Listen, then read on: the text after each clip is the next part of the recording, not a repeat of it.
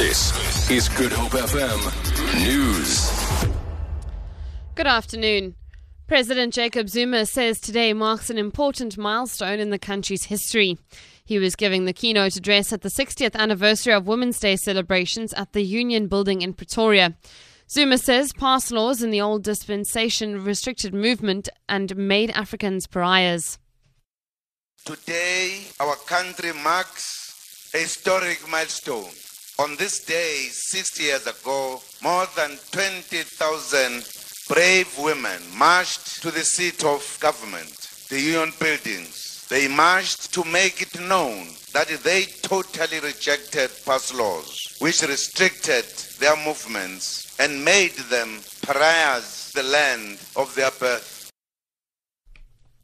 A candle has been lit in memory of women police officials who have died as a result of domestic abuse.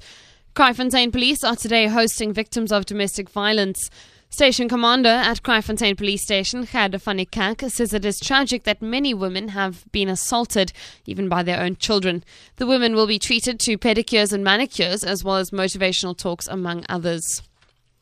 The DA leader Mmusi Maimane has assured party supporters that they will make sure that good governance is realized in areas that they control. He was speaking at a party rally at Freedom Park in Pretoria, where he thanked the residents for voting for the DA in last week's municipal election.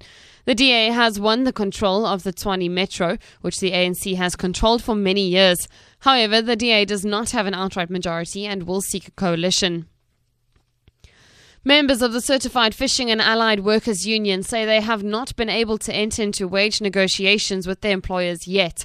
About 500 workers went on strike last week after wage negotiations with their employers, fishing company I&J, failed. The workers have been demanding a 23% wage increase since October 2014. The union's General Secretary, Llewellyn Domingo, says their members have vowed to continue with their strike until their demands are met. I&J says it is unable to comment on the matter as it is subject to a legal process. And finally, an internationally acclaimed exhibition, Body Worlds, is opening in Cape Town on Women's Day at the V&A waterfront.